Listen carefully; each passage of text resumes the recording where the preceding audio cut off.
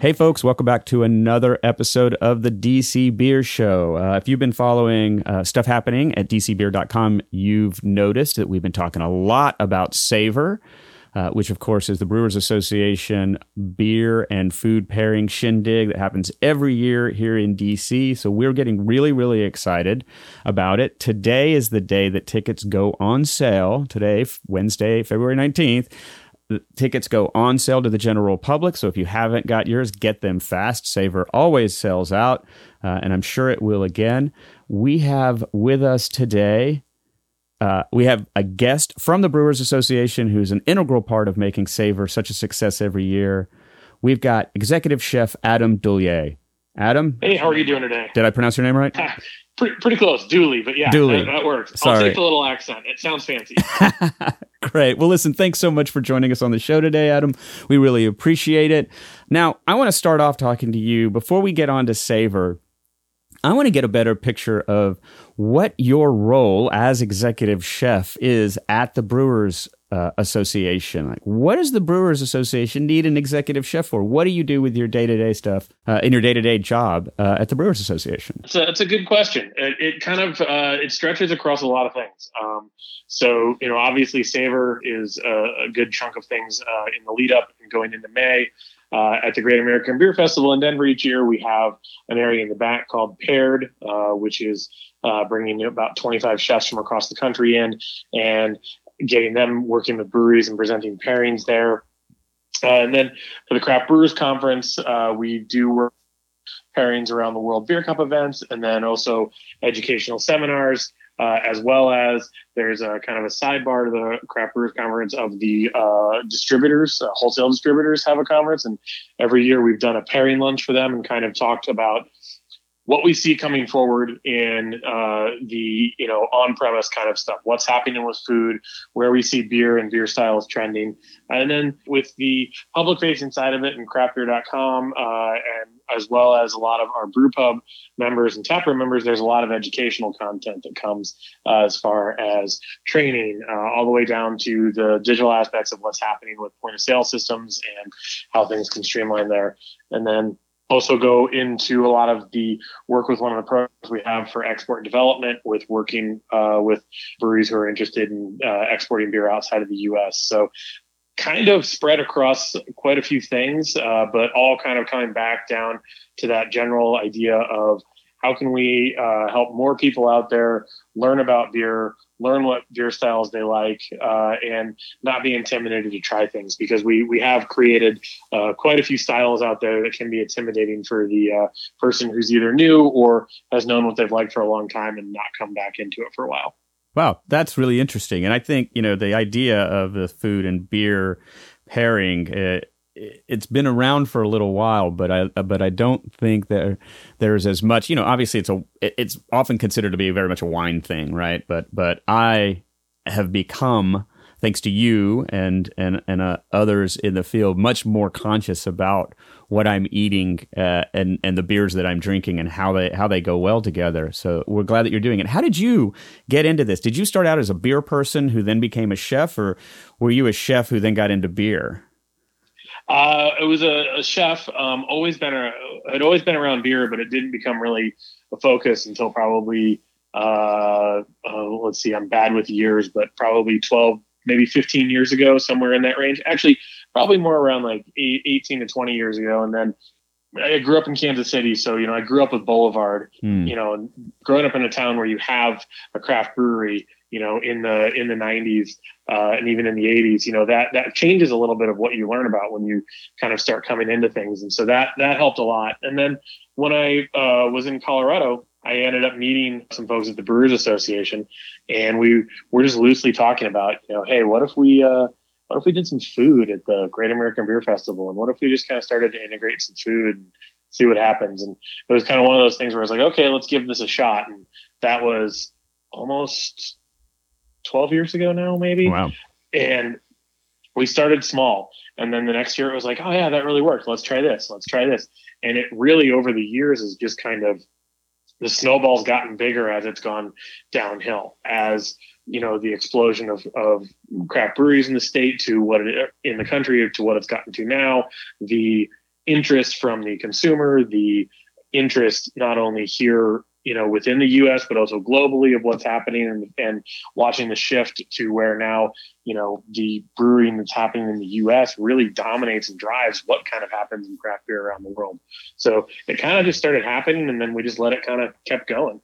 That's awesome. Now we get to this point where it's sort of become expected in a lot of ways. I mean, I go to a lot of restaurants now where, especially the beer-focused restaurants, where there's a pairing recommendation with all of the entrees on the menu. And so I think you've really been successful at bringing attention to food and beer and how they go together. So thank you for that. Yeah, great. It's great to see, to see not only beer lists growing, but also, just kind of rounding out. I think the modern day restaurant today has to be good at everything from service to food, especially beer, and then wine and cocktails as well. But everything is on equal footing now because people are looking for the experience, and it's great to see where beer is growing in that and continues to grow.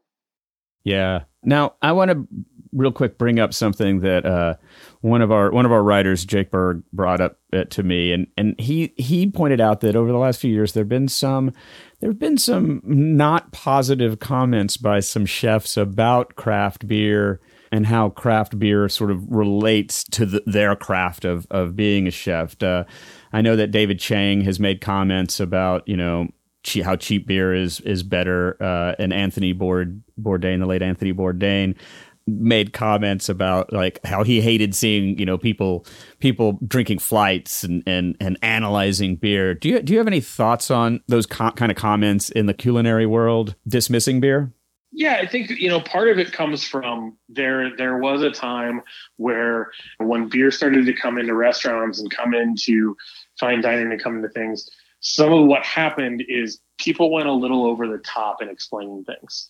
And that's one of the things where I came in, and a lot of chefs that I work with came in and said, when you go up to the table and you're talking to someone about somebody, a beer or a beer style, you don't need to go into degrees Plato. You don't need to go into IBUs. You don't need to go into all this stuff. Like, does anybody do that for wine? No, you talk about flavors. You talk about words. So in some ways, on the high end of it, we created a little bit of challenge for ourselves because everybody, when they go out to eat or when they go out for that experience, and they go out wanting to enjoy, and they also go out wanting to have a little bit of something comfortable that they know, right? So if you sit down at a table and you're not familiar with the food and you're kind of stepping out into a tasting menu or a restaurant you haven't been before, and then all of a sudden this whole thing comes in and people start dropping these words that you don't even know what they mean, it kind of can put people off for a little bit. And so, I definitely see where a lot of chefs have seen that challenge, and then we've started to come around from it where, now it is about having a better beer list and making the decisions easier. And you're seeing more people talk about flavors. You're seeing words like minerality and crisp and herbal come to the forefront more about talking about it, as opposed to, this IPA is 93 IBUs. Well, that's great. Most people don't know what that means. Right. And so, definitely understand it and still see it. You for sure see it in places outside of the US as well too, where, craft beer is several years behind what we have here. And I think it's going to continue to change. And as brewers are getting better relationships with chefs and with restaurants, and as the way we talk about beer on the consumer side starts to kind of continue to evolve, it'll settle down into kind of its rightful place at the table. Great. Yeah, that's a great response. And I think that's something that scared a lot of folks I know off early about craft beer is sort of the vocabulary. And frankly, I think when I first started getting into craft beer, seriously, other than just drinking beer and started really trying to understand it, really started at home brewing, there's a lot of vocabulary that can be kind of daunting at the beginning. And if you give somebody too much of that, I know it happened to me where I was just like, I don't understand what any of this means. And I don't really have the time to learn all this stuff. I just want to make a good tasting beer. And the great thing about homebrewing, of course, is it's actually not that hard to make a decent beer. So you very quickly forget about some of those things.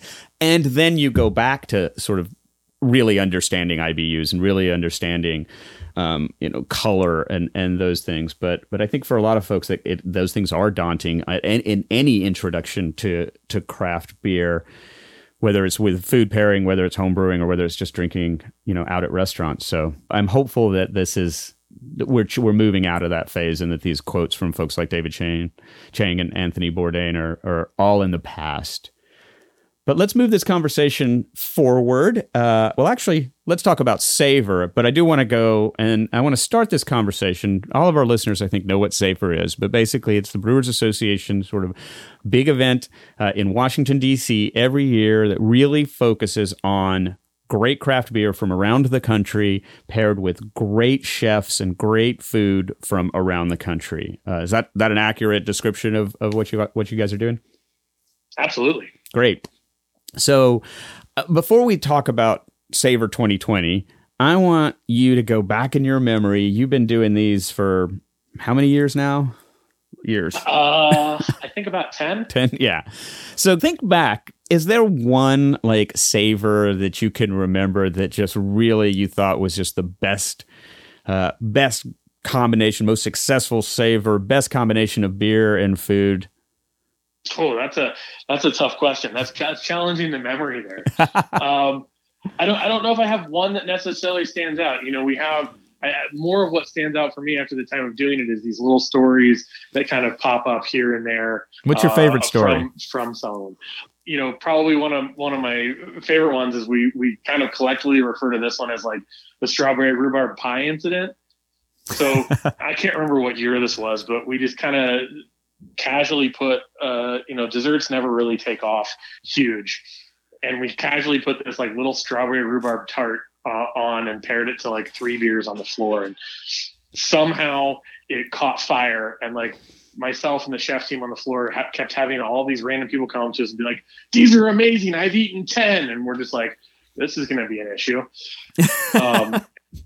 And it somehow started to make its rounds around where that's all people were talking about. And we were just like, okay, lesson learned. You never know what's going to do it for people. You never know what's, that was the same year where we were like, all right, I think we had done a rye fried chicken. And we also delved into doing an ahi taco. And we were like, those are going to get crushed. And we're all like, well, clearly pie won this year.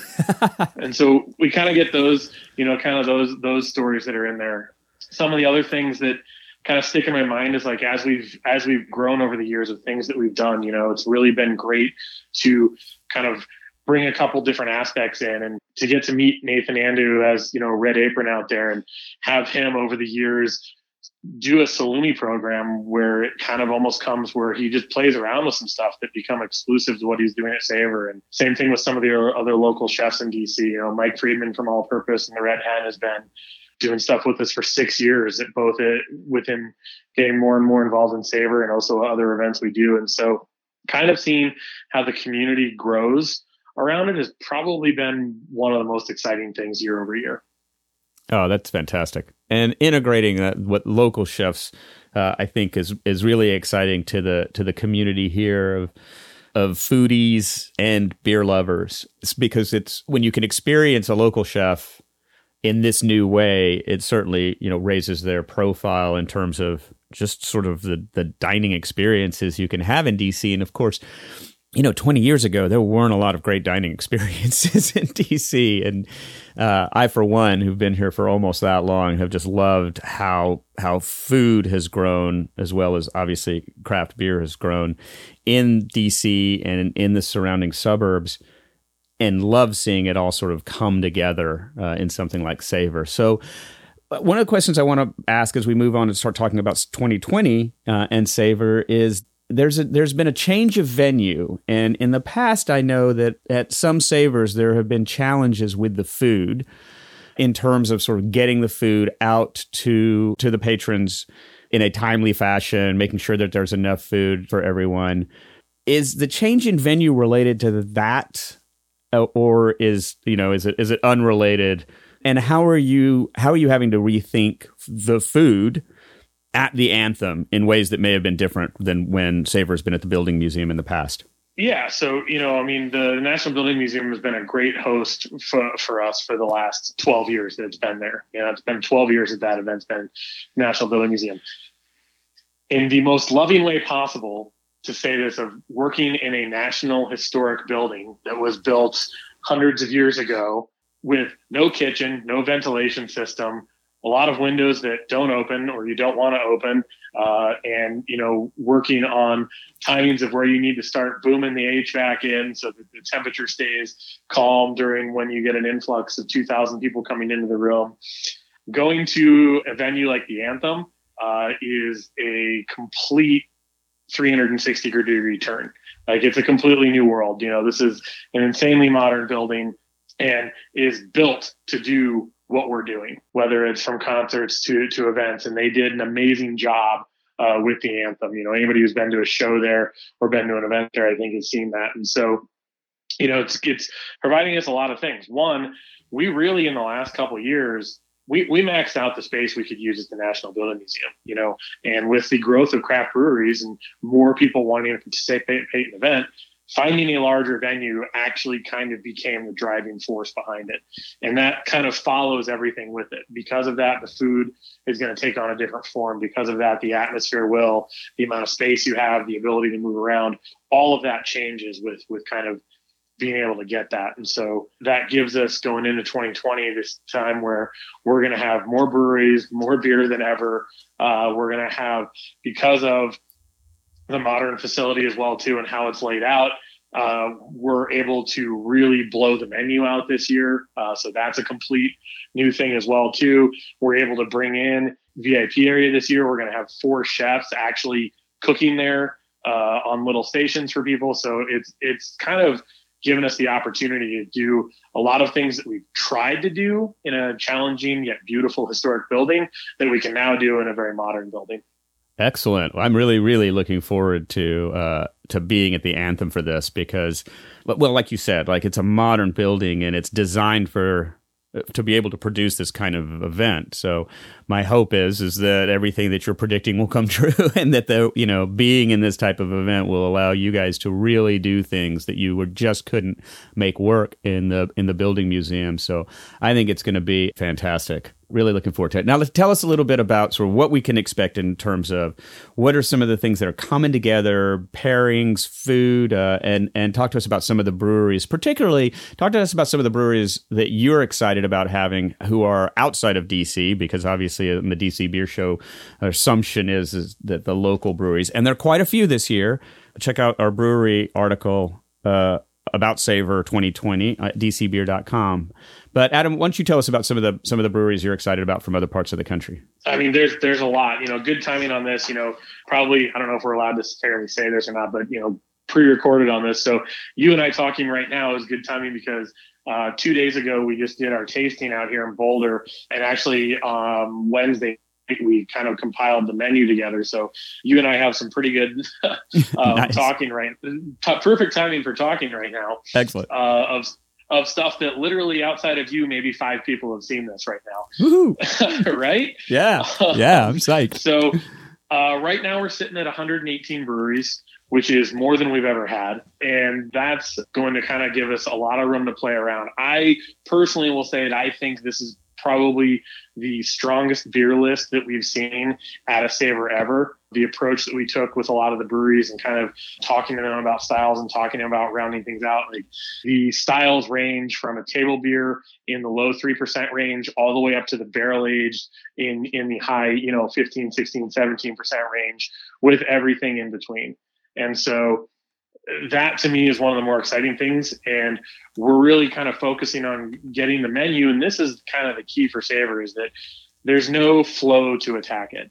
Use the food and use the beers to kind of transfer between everything, right? There's no building an intensity. You don't need to go find the lowest ABV beers first anymore. You can kind of go walk around and do what you want. And the food is there to help kind of bridge between, if you just had a really big beer and you're going to something lower, use the food to kind of help cleanse your palate and keep you moving along. We do have like 42% of the breweries that are at Savor this time have never been in Savor before.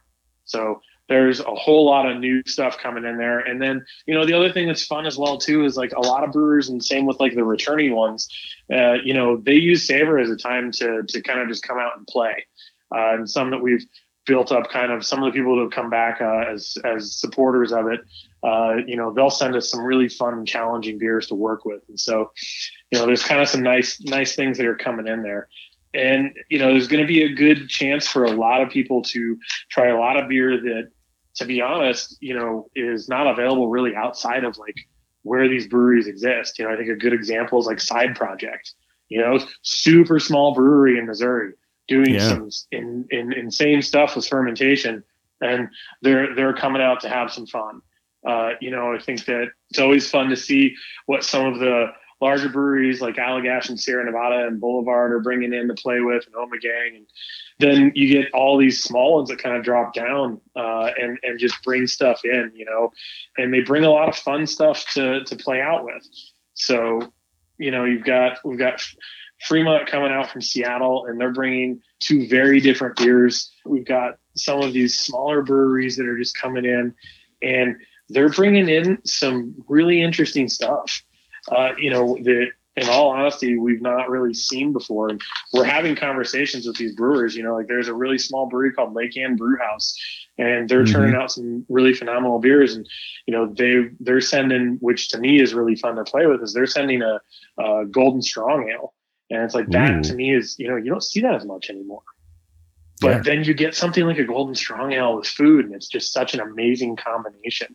And I think that also has the ability to help kind of people see some of the stuff that can happen, and try some styles that really aren't out there.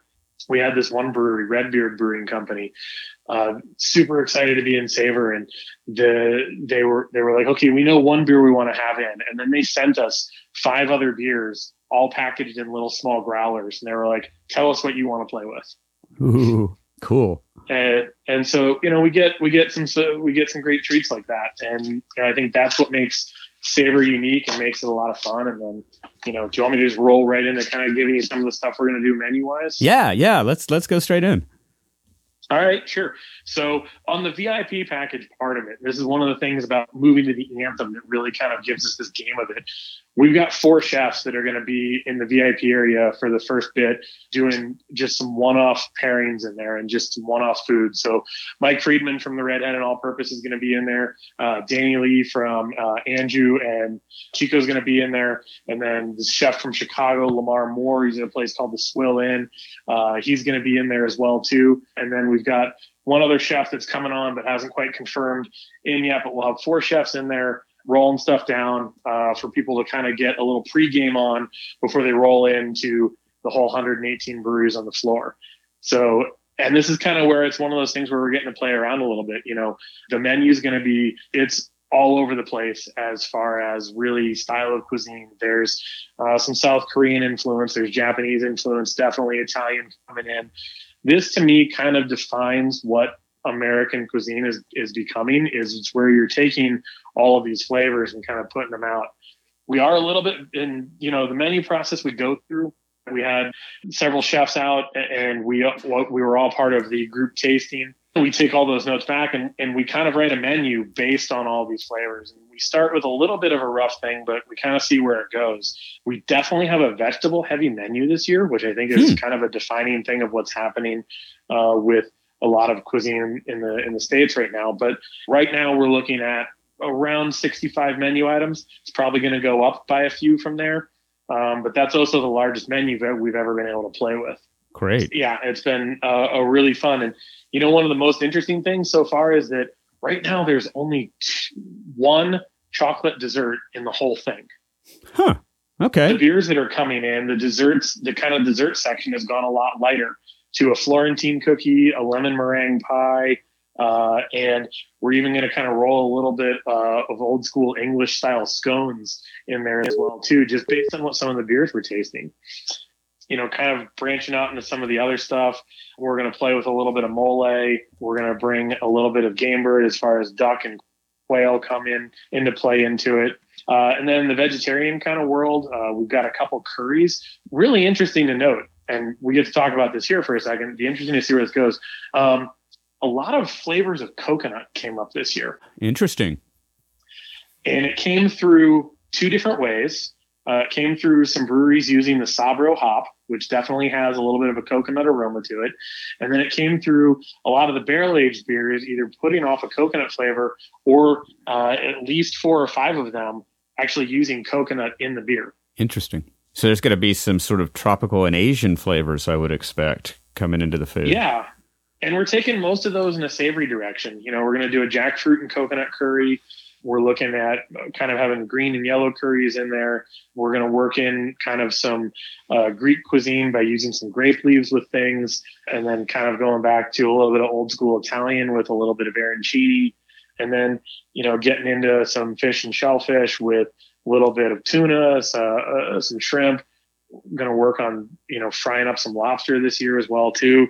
And really kind of taking the menu in a direction that it hasn't. This is definitely a wider scope of menu than we've done in a while. I'm really looking forward to this. I think it's going to be fantastic. All of the new stuff that you get to do because of being in the new space, the interesting takes on beers that it sounds like are coming in, you know, with a strong ale from Lake Anne and those types of things, and all the coconut flavors and curries. This is going to be, I think, probably the best savor ever. And I have to mea culpa because I think a year ago or after the last savor, we mistakenly published an article that claimed that might have been the last savor ever. I'm so glad that we were wrong about that because it sounds like this really is going to be the best savor that you've ever put on. So I'm really excited about this. Yeah, we are as well. Yeah, this is going to be great. I'm particularly excited because Savor this year is on my 21st wedding anniversary. And so, excellent. It's going to be great. That's what my wife and I are doing for our anniversary. So she's excited and I'm excited. I will be honest, she's a little bit like, okay, I guess we can do that for our anniversary. You want to go to a beer thing? That's what you want to do. But I'm going to make her listen to this episode so she gets a clear understanding of sort of what Savor really is. And I think she's just going to have the time of her life. I know I am. So let's remind everybody that tickets for Savor are on sale now.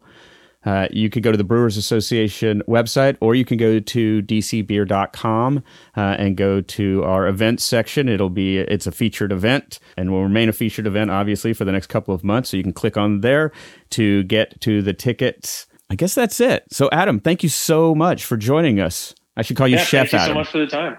Yeah. And we'll look forward to seeing you in a couple months out there in DC. All right. It's going to be great. Everybody go get your tickets. Remember, you can keep up with everything going on in the craft beer scene at dcbeer.com. Follow us on the social medias at dcbeer. Especially check out our Instagram. Brandy Holder's been doing an amazing job with our Instagram. A lot of fun stuff happening there. Until next time, go out and have a great beer.